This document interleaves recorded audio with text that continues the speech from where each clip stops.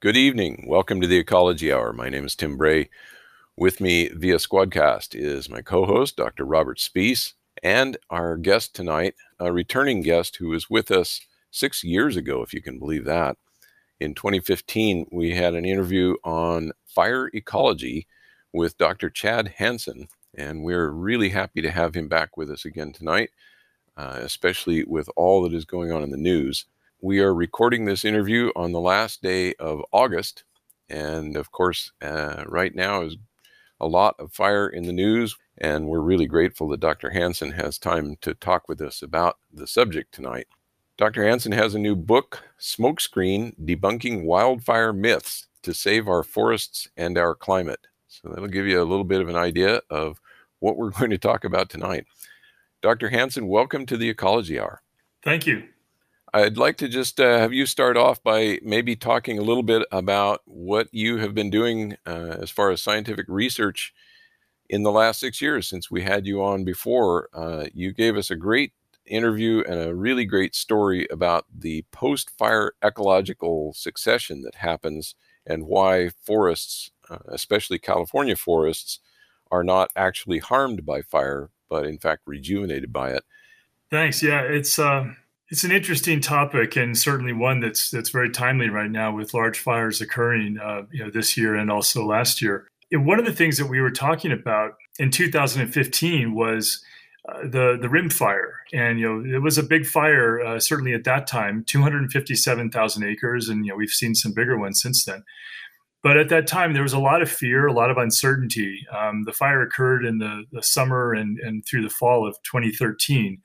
So when we were talking in 2015, it was still, really early days after the Rim Fire. And I'd already spent a fair amount of time in the fire area. But the post-fire succession, the natural forest regeneration and regrowth, it doesn't all happen in year one post-fire. It starts in some places in year one, and other places it still looks pretty bare in year one post-fire. And in year two, it starts to change. In some areas, it starts to change in 3 or 4 years post-fire. There's always things going on in terms of wildflowers and shrubs and oaks, but in terms of the conifers, which is I think the focus for a lot of people, that doesn't all happen in 1 year post-fire. So point is, there was a lot of uncertainty at that time, and we were already seeing some significant natural post-fire conifer regeneration in the Rim Fire in these large high-intensity fire patches, even at that time. But there were also large areas that had very little in 2015. And so, a lot of people were thinking that they're going to stay that way. And back in 2015, the Forest Service was saying, and they're still saying this, they were saying that those large high-intensity fire patches, especially the interior areas that are farthest away from live trees, that it will take many, many decades, maybe even hundreds of years for them to begin to regenerate. What we're actually seeing is something very, very different. And I've published 2 studies in the Rim Fire since we spoke last on natural conifer regeneration in these large high-intensity fire patches in particular. And what we're finding is that there are a lot of areas that had very little or no conifer regeneration at 1 or 2 years post-fire that all of a sudden started having a lot of regeneration at 3 years post-fire. Some areas even that didn't have any at 3 started having it at 5 years post-fire. And now these areas that people thought would not even start to regenerate for 100, 200 years, they already have 300 naturally regenerating conifer seedlings and saplings per acre, in many cases over 10 or 12 feet tall already at 8 years post-fire. And, this is a really important and I think very ultimately positive and hopeful message emerging from the scientific data. An interesting thing is it doesn't matter how far it is away from the nearest live surviving tree. I mean, this is in many cases hundreds of meters away from the nearest tree that survived. And there aren't that many areas like that in the Rim Fire. Usually there's scattered patches of live trees even throughout the interior of large high-intensity fire patches. But there are some areas that are pretty far away from live trees, and even more than 1,000 feet or farther. There's hundreds of trees per acre regenerating naturally. Didn't need any planting. These are areas that were just left to natural processes. And so, how is that possible? There's good data on how far wind can disperse seeds from live conifers, and it's it's not that far. And so the question is, how's that happening? And I think what we're realizing is that it's not just about the trees. These are ecosystems, and it's also the birds, and it's the small mammals. And there are a lot of species, wildlife species in the forest that disperse seeds all over the forest at any distance from a live tree. Yeah, we had an interview a few years ago with someone talking about the California oak woodlands. And it turns out that more than 90% of the big valley oaks you see growing were planted by scrub jays. The dispersal by birds is actually their primary method of spreading across the landscape. Yep. And there are multiple bird species that do this, that disperse seeds. There are small mammal species that do this. A number of seed catching birds, for example, and their spatial memories are incredible, better than the vast majority of people, I would say, probably myself included. But they're not perfect, and there's always a certain percentage that they forget every year, their location. Again, it's just nature is complex. And of course, there are also seeds that survive in cones on the ground in the middle of large high-intensity fire patches and little kind of protected spots next to a log or a rock or a base of a tree. There are seeds that survive in cones at the top of trees. Even when the trees get killed by the fire, they drop those cones, a year or two later, and there's viable seed in those cones. There's lots of ways that forests do this, and it's not just about how close the nearest live surviving tree is.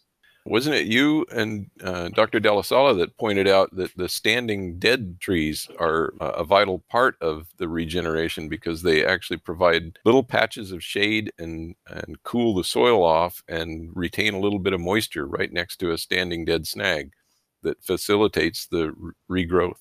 Yeah, that's right. It's a lot of the things that that people have kind of dismissed as being important in natural forest succession after fire.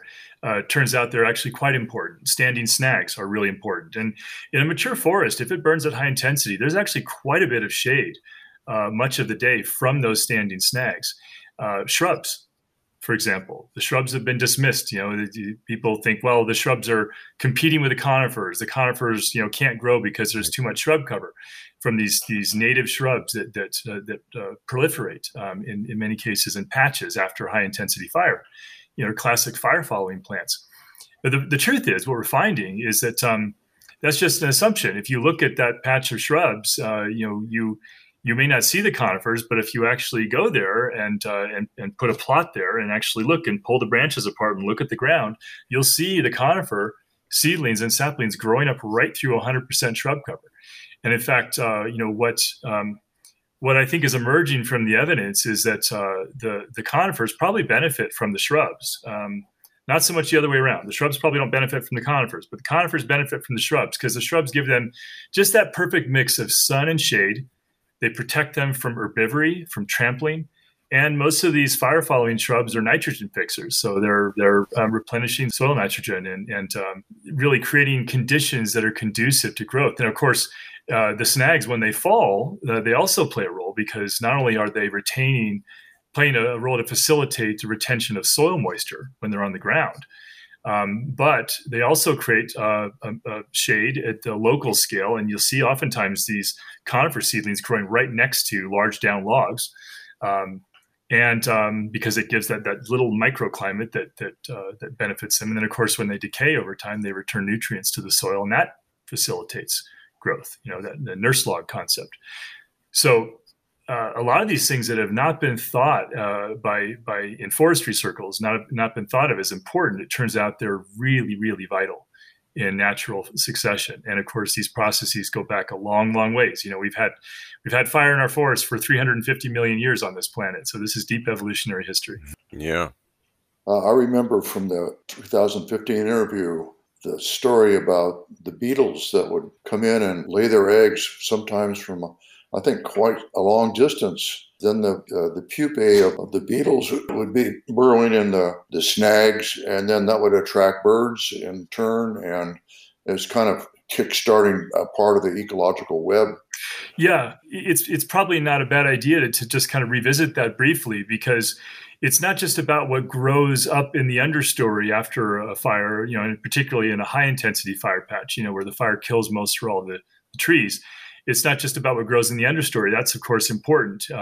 But it's also about those fire-killed trees. I can't tell you how many times I've had people make comments about a high-intensity fire patch and say things like, well, It's too bad that forest was lost, or it's too bad it's gone. And I have to ask him, well, where do you think it went exactly? Because the trees are still there. They're not live trees anymore. Now they're snags. And I guess I understand the thinking if people don't understand why snags matter, if they don't understand the role that they serve in the ecosystem. You could understand why they would think of them as something as like a nullity in a sense, but nothing could be further from the truth ecologically. In fact, that's the snags. That's where your life is. That's where your wildlife live. That's where they eat.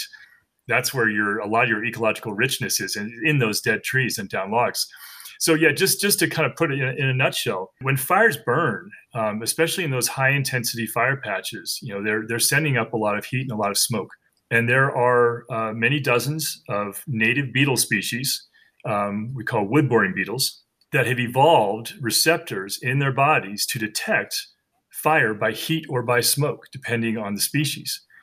And these are species of beetles that need recently fire-killed trees to reproduce. They will fly right toward the fire. And they arrive just literally after the smoke is cleared and the trees have cooled, the fire-killed trees. And they lay their eggs on the charred bark of a fire-killed tree. The larvae develop, they bore through the bark into the wood of the tree, and they develop over time into an adult. And then they emerge and then go through another cycle or more in that snag forest. And eventually they have to leave and find, the adults have to leave and find a new fire area. But while they're in those snags, and there can be many, many dozens of them in a given individual snag, sometimes more. While they're in those snags, that's the primary food source for many different native woodpecker species that have in turn evolved to depend on the wood-boring beetle larvae as their primary food source. So I've talked before about the blackback woodpecker, but it's not the only one. The hairy woodpecker, white-headed woodpecker, and many others. And so these woodpeckers, they literally eat thousands of these wood-boring beetle larvae every single year. And of course, you need a lot of fire-killed trees to support their populations. And that's not the only thing that matters about the snags. Of course, they're a food source for the woodpeckers, but they're also softer than live trees. Dead trees are softer, and that matters for the woodpeckers because they excavate nest cavities. And these are monogamous species, and they excavate new nest cavities every single year, between 2 and 4. Mostly the male, but the female will share in the duties. And every spring, she picks the one she likes the best, and that is where they raise their young. And what that means is those 2 or sometimes even 3 nest cavities that they create that they don't pick, those are available for all the other cavity nesting species in the forest that have to have nest cavities in trees to raise their young, but they can't create their own because they're not woodpeckers. Bluebirds, nuthatches, flying squirrels, chipmunks, on and on and on. There's dozens and dozens of bird and small mammal species. If you don't have the fire that kills patches of trees, then you can't have the beetles. And if you don't have the beetles, you can't have the woodpeckers. And if you don't have the woodpeckers, now you're losing bluebirds and you're losing nuthatches and you're losing the flying squirrels and the chipmunks and many, many other cavity nesting species in the forest. And now you've got a problem because now, what are your Cooper's hawks and your goshawks going to eat, and you've got this cascading series of effects and ecological disruptions if you don't have that. And so I guess what I'm trying to get across to folks is that even though it may be shocking sometimes from a human perspective, if you see a fire burn in an area that you know and have hiked through personally and know it as a green stand of forest, it may be shocking from a human perspective initially, but it's important to understand that area is not destroyed. It's not habitat lost. It's habitat created by the fire. And if those areas are left alone, and if they're not subjected to destructive practices like post-fire logging and artificial planting, if they're left to natural regeneration, they will turn into rich, ecologically valuable, cacophonous, colorful, rejuvenated ecosystems that are, frankly, according to the current science, comparable to old-growth forest in terms of native biodiversity and wildlife abundance. Yeah, we're fortunate here on the Mendocino coast that there are a lot of standing dead trees. Most of them weren't fire killed. Actually, a lot of them were drowned by highway construction or other projects that redirected water. But there are a lot of senescent old pine trees that are dying off. And so we have a lot of standing dead timber. And just as you say, it creates this rich habitat for a wide variety of bird species and others. Birds just get most of the attention. especially for me being a birder. And one of the iconic species that breeds here that is in trouble in much of its range is the olive-sided flycatcher, which is an obligate cavity nester. It has to have standing dead trees, and it has to have woodpeckers dig nest cavities for it. And also we're seeing western bluebirds proliferate here on the coast in recent years. I think in large part because those snag forests are opening up a lot more nesting habitat for them. Yeah, absolutely. I think one of the big takeaways from the last time we talked with you was the worst thing you could do in a fire landscape, a place where a fire just happened, is to basically go in and try to fix it. That salvage logging is a terrible idea, and basically anything else you do does more harm than good. Is that a correct assessment? It is. I mean, there are things that we need to do after fires that really pertain mostly to human infrastructure. There are things that are created by people that can be damaged or destroyed that need to be fixed and repaired. That's a different story, But when it comes to these ecosystems that go back not just thousands, not just millions, but tens of millions of years, these processes, long before any humans walked the earth, we're not helping, and they don't need our help after fire. Nature's got this covered, and she's taking care of it all on her own. And it's important to realize too that we have small fires now, and we have big fires, and we had small fires and we had big fires historically. Even the biggest ones we're seeing now. These are not events that are unprecedented in the evolutionary history of these ecosystems. There are certainly, in some cases, fires that are bigger than our modern records. We only go back to about 1950 with fairly consistent record keeping. Even then, there are gaps. But prior to 1950, our records are incredibly gap riddled and are extremely incomplete and inconsistent. And we have some records that go back to about 1910. But basically, the modern record keeping is 1950 to present. So it's important to realize is that just because we don't have records of fires of a certain size, since 1950, that doesn't mean they didn't occur in 1889 or 1829 or in the 1700s or thousands of years ago, because they did. Well, yeah. In that regard, it seems that people are thinking about climate change as kind of unprecedented in a way, and we're having these large fires. I think what you're saying is, yeah, there's precedent in the evolutionary record of these ecosystems. You just have to go back a lot further and don't, narrow your thinking to just the last 100 or 200 years. Yeah, I think there's a lot of truth to that, and I think one thing that climate change is doing is that the fires are really very, very weather and climate driven. Climate change is certainly a significant influence on wildfire behavior. There's no question about that. There's a lot of evidence indicating that. And I think what that means is it just all the more it indicates we need to completely change our focus and the way we respond to fires.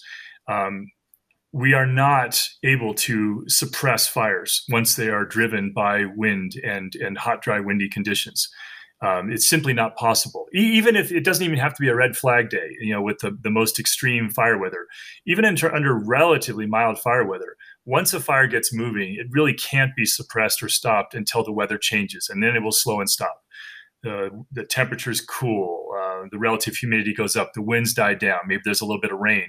That's when fires slow and stop. The only times we're actually suppressing fires is when it's low fire weather and the ignition just started, and usually the fire is just a fraction of an acre, and it's very easy to suppress a fire then because it's basically not even moving because you don't have the conditions, the hot, dry, windy conditions that allow a fire to move. And that's when the vast majority of fires are put out. But when fires start moving under conditions, or if they ignite under conditions that even have, relatively moderate and sometimes even somewhat mild fire weather, they're just really driven by weather and climate, and it doesn't matter how dense the forest is. It doesn't matter how many dead trees there are. This idea that fires are burning big because the forests are overgrown. We should probably talk about that because that's really been that's a very discredited notion now scientifically. A lot of the more open forests are burning more intensely, more rapidly, and it really is about the wind and the temperature and the relative humidity more than anything. Right, those three factors, right? Wind, temperature, and relative humidity. Those Those are basically what it's all about. That's right. If you've just joined us, you're listening to the Ecology Hour on KZYX, and our guest tonight is ecologist Chad Hansen. He's the director of the John Muir Project and the chief ecologist, and his new book is called Smokescreen: Debunking Wildfire Myths to Save Our Forests and Our Climate. What's the number one myth you're debunking in this book? I don't know if I'd rank them necessarily. I go through a number of them, but there are several big ones. But I will talk about the what I call the myth of overgrown forests, the overgrown forest myth, because this particular myth is driving some of the most destructive and counterproductive forest policies out there. And we really need to change course for climate change mitigation and for biodiversity conservation, as well as community protection. And I'll explain that in a minute. But basically, we've all heard some version of this myth. The idea is our forests are overgrown. There's too many trees in the forest. There's too much biomass in the forest because of fire suppression, and because of that, and also the dead trees are a big factor here in this narrative. And because of that, that's what's driving the fires. That's what's making fires burn big or burn hot. And so, therefore, if we just roll back environmental laws and increase subsidies for logging, we can reduce the density of our forests, and that will curb the fires. That is the narrative out there that basically defines the overgrown forest myth. Here's what the science is telling us: that wildland fire is driven overwhelmingly by weather and climate. Obviously, you need fuel. You need something to burn, but I don't really like the term fuel because it really just doesn't describe a forest ecosystem. You need something to burn, but mostly what's burning is pine needles. It's small twigs. It's dry leaves. It's really, really small diameter material. It's dry grasses. It's not tree trunks. It's not branches of trees. They can get scorched on the outside, certainly, but they're not being consumed. They're not driving flames. What drives fires are very, very fine material. And so, yes, you have to have that. But mostly, basically, it's those hot, dry, windy conditions, especially in a drought year like this year.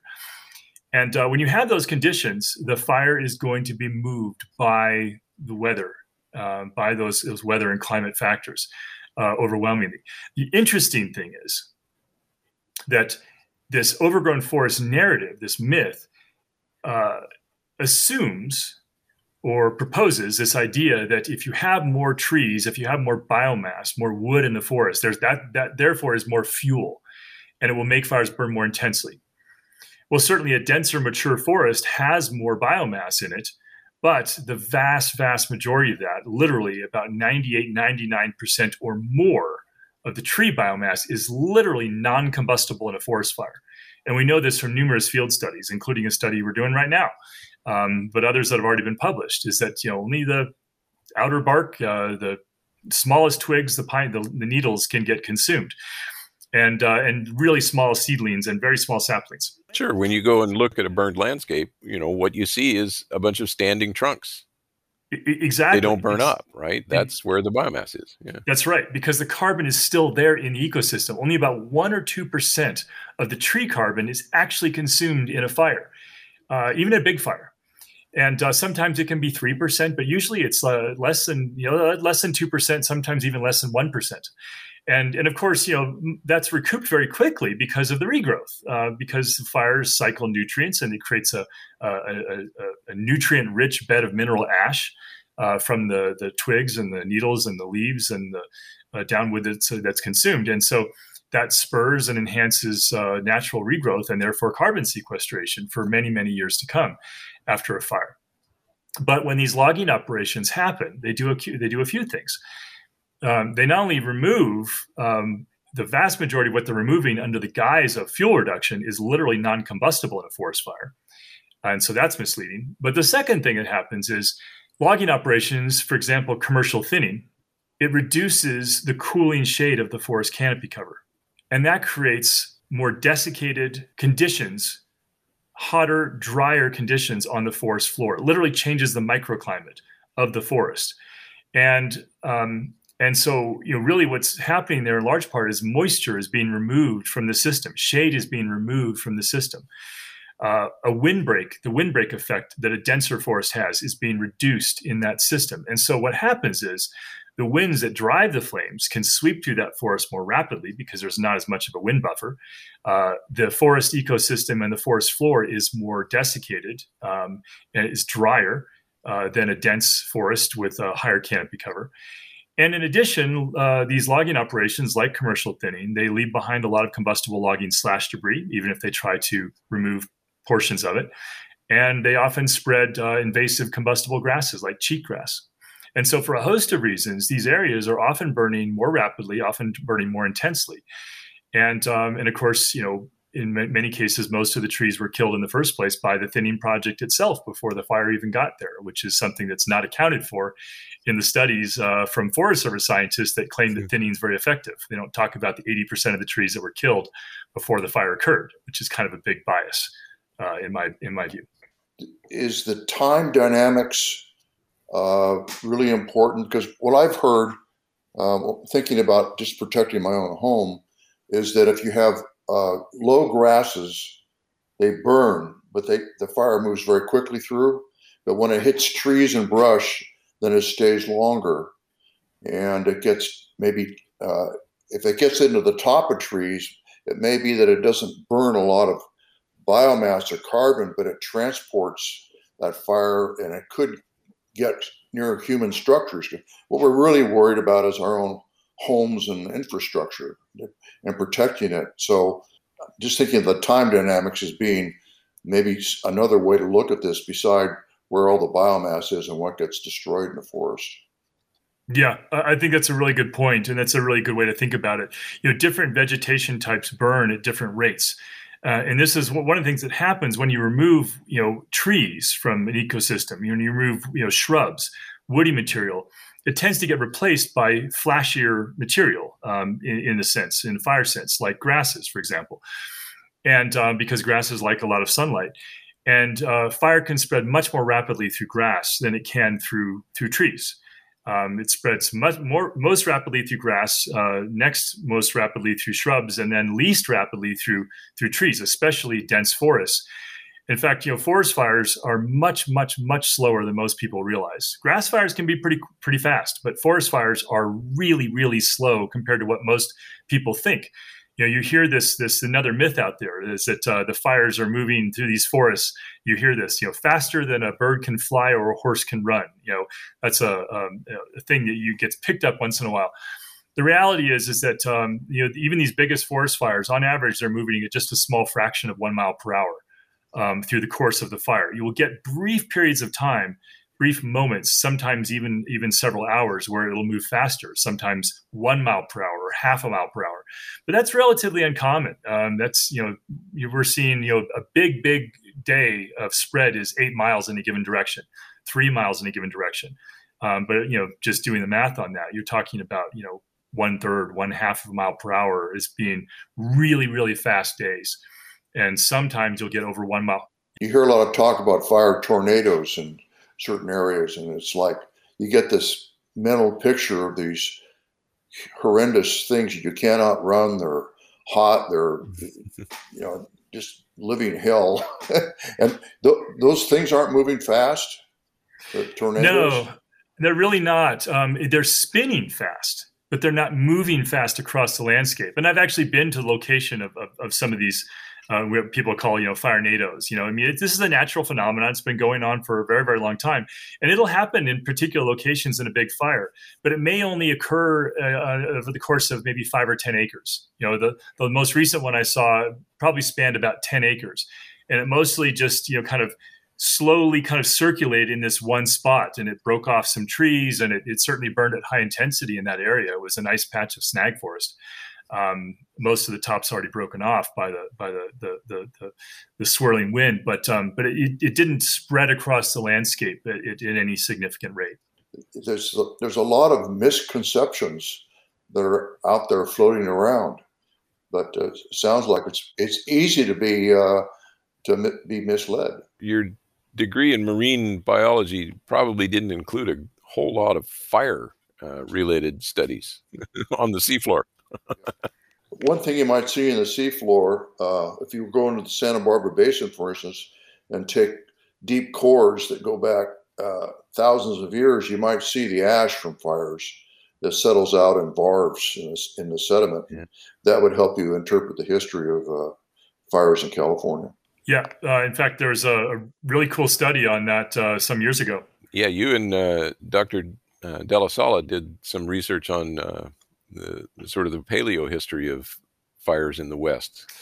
Well, we did a stand age analysis. We went back several hundred years using stand age reconstruction and basically interpreting the rate of new stand initiation to interpret how frequently high intensity fire occurred in any given century, going back several hundred years. And it's interesting, we actually had more high intensity fire historically in forests of California and elsewhere in the West than we do in recent decades. Now that gap has gotten a little narrower in recent years because we've had some big fire years. So the deficit of fire, as many ecologists call it, is not as big as it was even back in 2015 when we talked last. But we still have less than we had historically. And I say to people all the time, we don't want too much fire, we don't want too little fire. But it's not like there was one exact thing where fire always occurred in exactly the same rate or scale in every single year historically. It's what we call a natural range of variability. And, we're still actually on the low end of that natural range of variability, in terms of the last 20 plus years. And so, I don't think we need to worry about there being too much fire right now. It's possible, that we'll have that conversation in the future.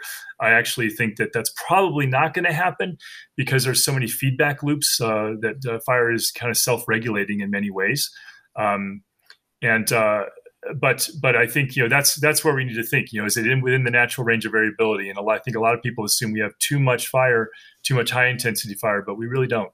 Yeah, I think it's worth taking a moment to review some of the language that we use about these fires, because there's a lot of different terms that get thrown around, and some of them are kind of prejudicial language in some ways.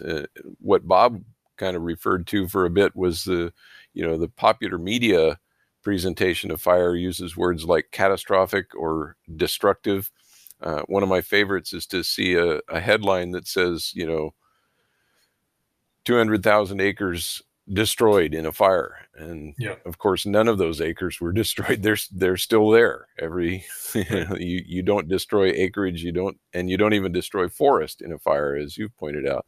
So there's that, but there's also these technical terms like, stand replacing fire, and then the different terms to refer to fire severity. I wonder if you could just take a couple of minutes and kind of go through that for people, so when they read these articles, they kind of have a better understanding of what people are talking about. What's a low severity fire, medium severity, high severity fire? What does stand replacing fire mean? Those kinds of things. Sure. Yeah. And by the way, just in terms of the language and a lot of the pejorative terms that are used to describe fire in the kind of popular conversation, I have a whole chapter devoted to that in my book Smokescreen, because I think it's so important to move away from that kind of hyperbolic language, so we can actually focus on the science and get to real solutions about how we best protect communities, for example, and so we understand post-fire succession. But in terms of some of the core terms, fire severity. I mean, fire severity, the technical definition is it's really just a measure, especially when it comes to vegetation. It's a measure of the percent of the above ground, dominant vegetation that is killed by the fire. So if you want to think about it in terms of a stand of conifer forest, the typical definition is less than 25% of the trees killed, it's low intensity or low severity. 25 to 75% is moderate severity, and 75 to 100% is high severity. Those definitions vary a little bit. Sometimes people will set the thresholds at slightly different places. But oftentimes we talk about intensity of fires too. And the technical definition of intensity is really the energy release from the fire. Now, the reality is that fire intensity and fire severity are highly correlated. And so if you have a high intensity fire occurring in a given area, you are very, very likely to have a high severity fire effects on the vegetation as well. Now, I actually purposefully try to avoid using the term severity, even though it's very, very deeply ingrained in this field, because severity, in my view, has an intrinsically pejorative connotation. Severe is seen as bad. Severe is something to be avoided. It's negative, whereas intensity is a fairly neutral term.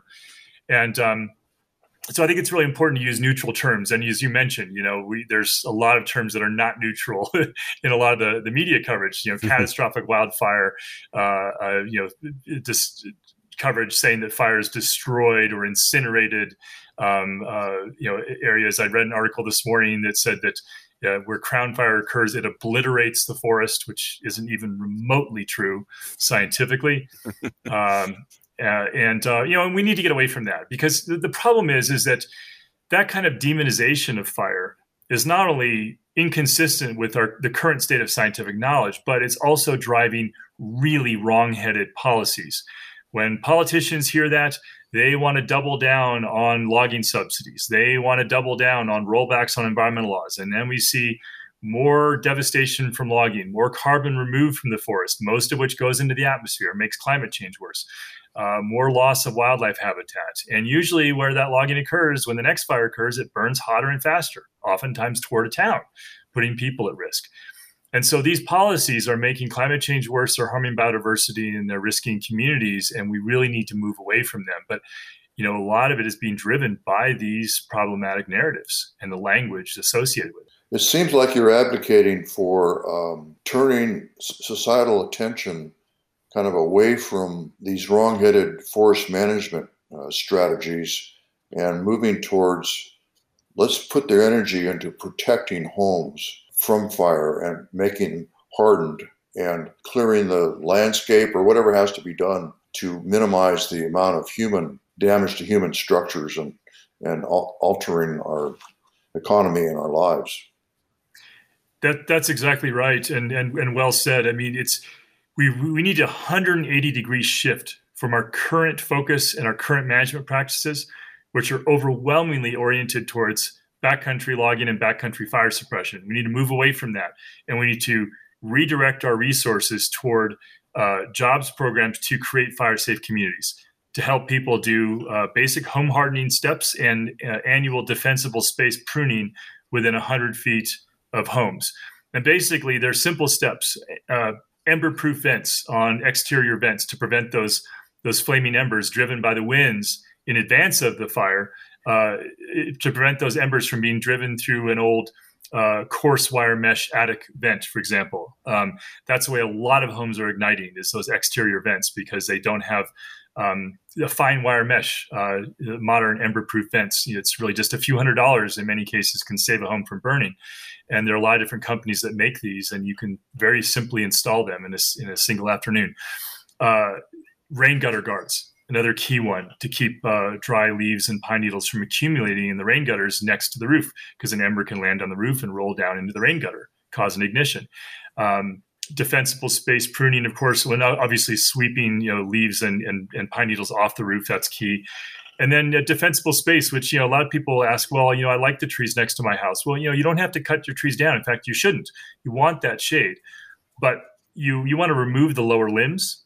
You want to remove dry grasses. You want to keep the duff and litter at very low levels close to the house, especially when the first 5 or 10 feet. You really want that clear of dry leaves and pine needles and small twigs and things like that.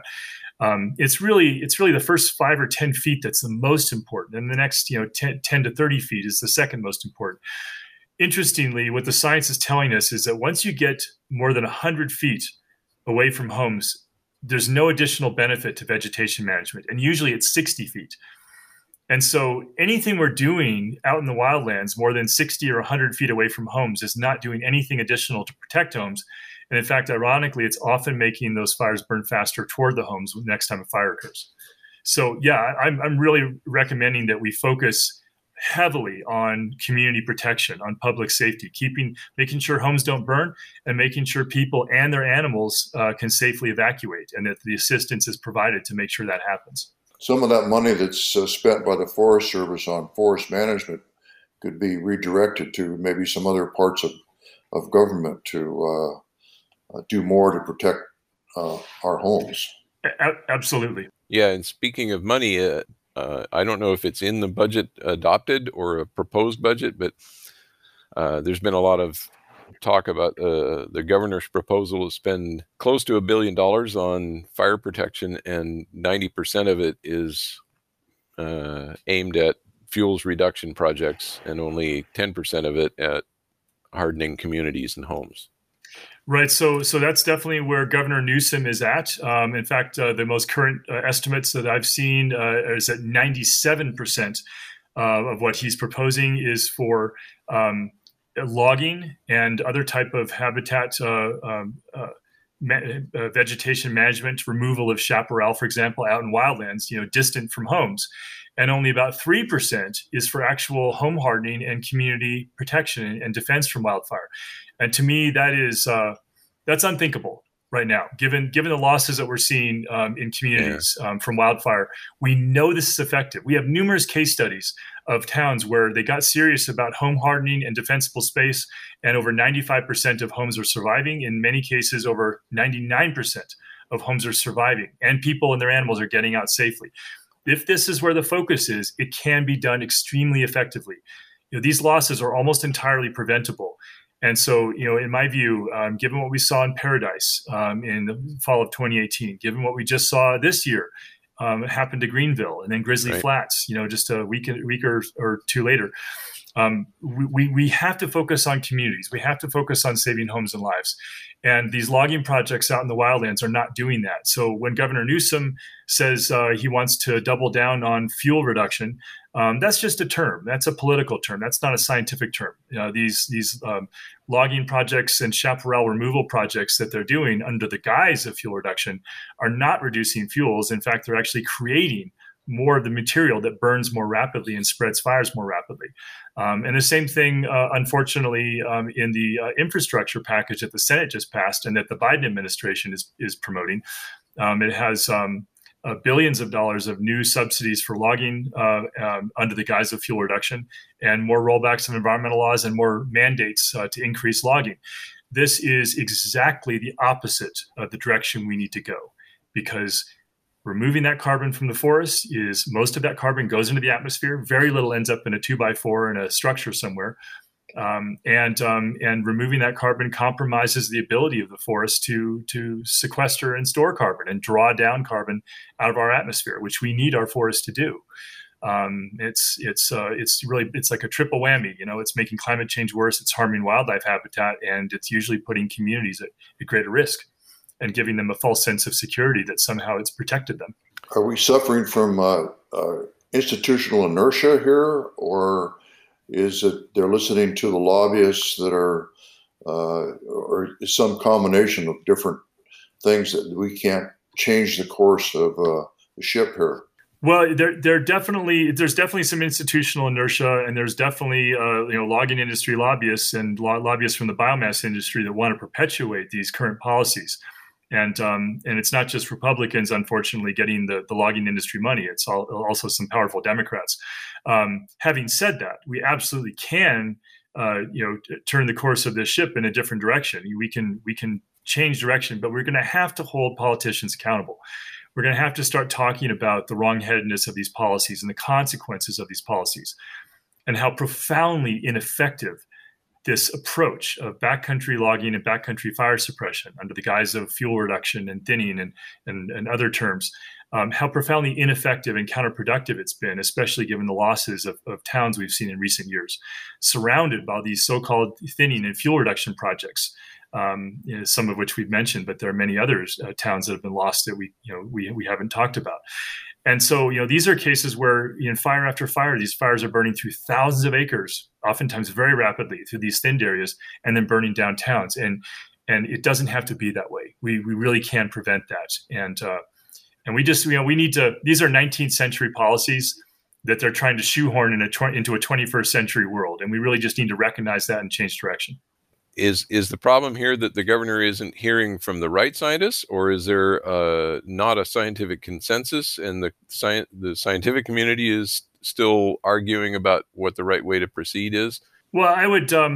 I think that the situation calls for a higher level of candor. So I would say that the problem is that the Governor Newsom is really ignoring the strong weight of the scientific evidence, and unfortunately, so is President Biden.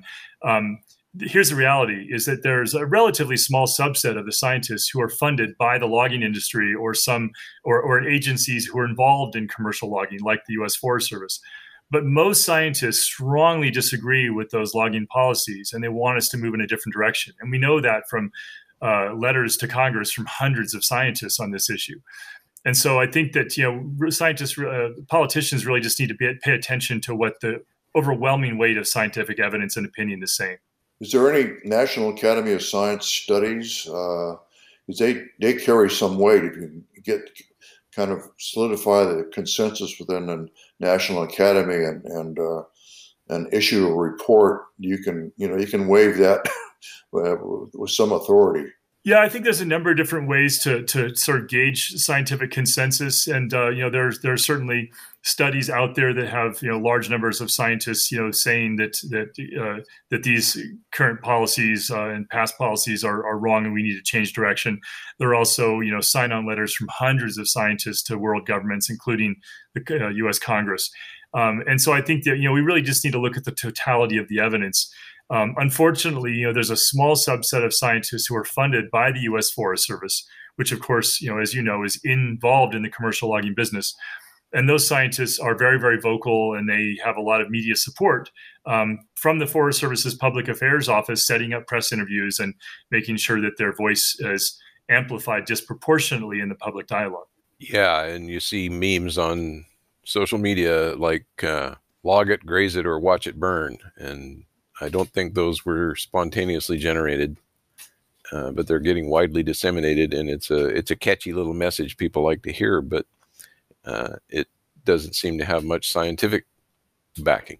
Yeah, it's interesting. This field, I tell people in my field of forest and fire ecology, it's kind of like opposite world. So many of the truths that are emerging from the scientific evidence are very much the opposite of what you might assume intuitively. Like I said earlier, people assume, well, a denser forest must have more fuel. It must burn more intensely. It's not that simple. It's usually the opposite. People assume that if a fire burns hot in a given area and kills most of the trees, that must be destroyed or it must be habitat lost. It's very much the opposite. And so many things that we thought were true in the past, we've learned are not. I think you've either have reviewed or participated in studies where you've been able to compare parts of forests and the impact of fire on them, in which you could compare the managed versus the unmanaged parts of the forest to look at the impacts of these so-called forest management policies. Yeah, so this is actually another thing that's happened since we talked last in 2015. My colleagues and I got together, and we actually did the largest scientific analysis ever done on the question of forest management and fire severity. We published that in 2016 in the journal Ecosphere. The study is Bradley et al. 2016. I co-authored that. And we looked at 3 decades of data, the entire Western United States, and over 1,500 fires spanning over 23 million acres of fire areas. So huge data analysis. And we actually controlled for forest type. And what we really looked at was different variables and the effect of forest management and forest management intensity, to basically the level of forest protection or lack thereof. What we found is forests with the fewest environmental protections and the most logging burned the most intensely. And forests with the highest level of environmental protection and little logging or no logging had the lowest levels of fire intensity. They still had mixed intensity fire, which you want. You want to mix. But overall, fire intensity is actually higher fire intensity is associated with more forest management. Exactly the opposite of what a lot of politicians are assuming right now and are basing policies on those assumptions incorrectly. We also found, by the way, that weather and climate variables were dominant, but forest management is a key secondary factor, and more forest management generally means hotter, faster fires. I think a lot of forest managers nowadays would claim that they're doing a better job, that they've learned a lot about forest practices, and that going forward, they won't make the same mistakes that they made in the past. And I know that that's a common refrain in every human endeavor. Every generation believes that they're a lot smarter than the previous generation. And I just wonder what the science has to say about current forest practices and whether they really are all that much different from what's been done in the past. Yeah, that's a good question, because it definitely is a narrative that you hear out there, certainly from the logging industry and the Forest Service, that, that was then, this is now, we've learned a lot, we're doing things differently now.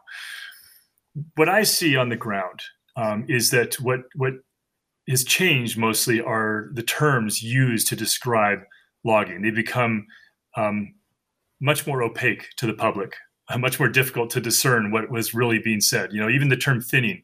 I can't tell you how many people I've talked to where they think that thinning is, people out there with pruning shears. They think that these are these very, very, light touch operations. They don't realize that thinning is logging. These are industrial logging operations. Let me just give you an example. The typical thinning project on national forests in the Sierra Nevada, for example, but this is also true in other regions, is it kills and removes upwards of 60 or 70% of the trees in a given stand, including many mature trees, even some old growth trees. In the Sierra Nevada, the default diameter limit for thinning projects is 30 inches in diameter, which is nearly 8 feet in circumference. Increasingly, thinning projects are going up to 40 inches in diameter, which is over 10 feet in circumference. And these are old growth trees. And in fact, even though numerically the majority of trees being removed are small, technically, most of the wood, most of the biomass, most of the carbon, and therefore most of the habitat being removed from the forest in these thinning projects is in the form of mature and old trees, even old growth trees. And so people are not getting what they think they're buying. They're being sold something different. And a lot of this is just misleading euphemisms, misleading terminology. They don't talk about clear cutting anymore like they used to in the 1980s. They're still doing clear cutting, but they don't call it clear cutting. Now they call it post-fire restoration, or they call it reforestation, or they even call it fuels reduction. We're seeing some logging projects, massive logging projects. There was one on the Medicine Bow National Forest in Wyoming, just to take it out of California for the moment. Tens of thousands of acres of clear cutting in old growth forests and roadless areas. And the Forest Service was calling that fuel reduction. And of course, the science is very clear that clear cuts don't curb fires. Fires usually burn faster through clear cuts and other intensively managed forests. But if the terms are benign or benevolent sounding enough, a lot of people get misled by that, including a lot of politicians, unfortunately. And I think that's the biggest danger. We're still seeing huge clear cuts. We're still seeing a lot of really destructive logging under the guise of thinning. But the euphemisms have proliferated more than forest management has changed. I'll just reintroduce our guest. For those of you listening along, we were having a great discussion here on the Ecology Hour with Dr. Chad Hansen, who is co-founder and director of the John Muir Project and author of the new book, Smokescreen: Debunking Wildfire Myths to Save Our Forests and Our Climate. And I just was looking at an article that suggests it could have been subtitled "Why We Should Love Dead Trees," and very much appeals to me. It's a song I've been singing for a couple of years.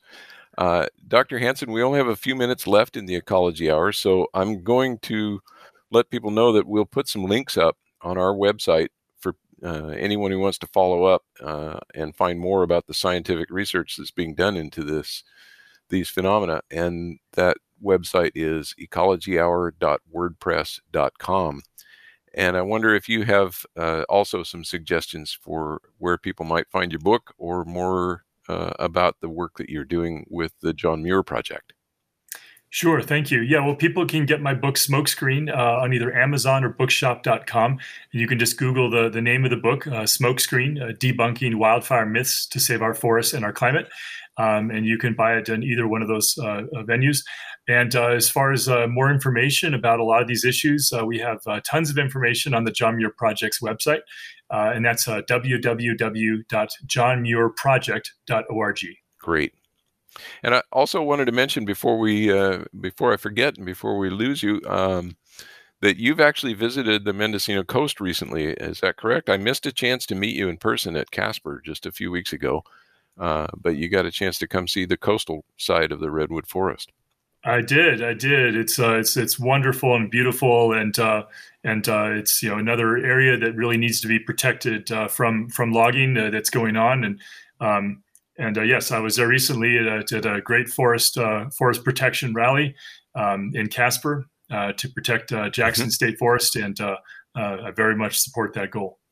Yeah, that whole thing with the Jackson State Forest right now is just echoing everything that you've been talking about in the last part of the show, with the language that's being used and basically attempting to paint a timber production operation as a fuels reduction operation. Do you have any comments before we leave on fire in our local area here? When I moved here, I thought, well, it stays green. It's pretty foggy all summer. It doesn't dry out too badly. I don't know if you have any comments on our susceptibility to fire here on the coast. Well, it's like all forests. It has a natural fire regime. The coastal forests there, with coast redwood and Douglas fir, for example. This is an ecosystem that has a natural mixed intensity fire regime. Regenerates very vigorously and abundantly after fire. There was a really cool study that just came out a couple of days ago on that, for example, based on recent fire. And so it's very fire adapted, but fire is not going to happen as frequently as it will in certain forests because there is a lot more moisture in the system, a lot more precipitation, and so it's really going to happen mostly in those drought years. But certainly, if you get those drought years and you've got those hotter, drier, windier conditions, and you have a lightning ignition, you're certainly going to get a wildland fire, and the system is very, very much has evolved around that natural disturbance process for many millions of years. And so all kinds of really, really interesting and cool things happen after fire in coast redwoods, just like it happens in other forest ecosystems. I think we're probably pretty close to running out of time, so I'll just ask you if you have some final thoughts you'd like to leave our listeners with. Well, I'd say, in the big picture, we really need to just accept the importance of fire in our forests. That we're not going to stop fire in our forests. We shouldn't stop fire in our forests. That fire is as essential in our forest ecosystems as sun and rain. The fire regimes are not the same in every forest ecosystem. Certainly in the coast redwoods, the fire frequency is not the same. The fire sizes are not necessarily the same as they are in other forests, but there are natural fire regimes in all of our forest ecosystems. And once we accept that and understand that we're not going to stop fires with billions of dollars of fire suppression expenditures every year, we're just going to damage forests. We're not going to stop fires with billions of dollars of logging subsidies and increasing logging. And we can redirect those funds to making sure that we create fire-safe communities and create a whole lot of jobs in the process toward that end. And that's really where we need to go. Keep the carbon in our forests, just like we're trying to keep the carbon in the ground. It's a good message. All right. Dr. Hansen, thank you for being with us. It was a very enlightening and enjoyable conversation. Well, thank you. I really enjoyed the conversation. I'd be happy to do it anytime. You've been listening to Dr. Chad Hansen on the Ecology Hour. He is co-founder and director of the John Muir Project, and his recent book is Smokescreen: Debunking Wildfire Myths to Save Our Forests and Our Climate. Extremely timely as we're recording this at the end of August. Thanks for listening, and enjoy the rest of your evening. This has been a production of KZYX Philo 90.7 FM, KZYZ Willits and Ukiah 91.5 FM, and Fort Bragg at 88.1 FM, Mendocino County Public Broadcasting. You can check out our website at kzyx.org to find more content like this, and consider donating by clicking the red donate button in the upper right corner. Thanks for listening.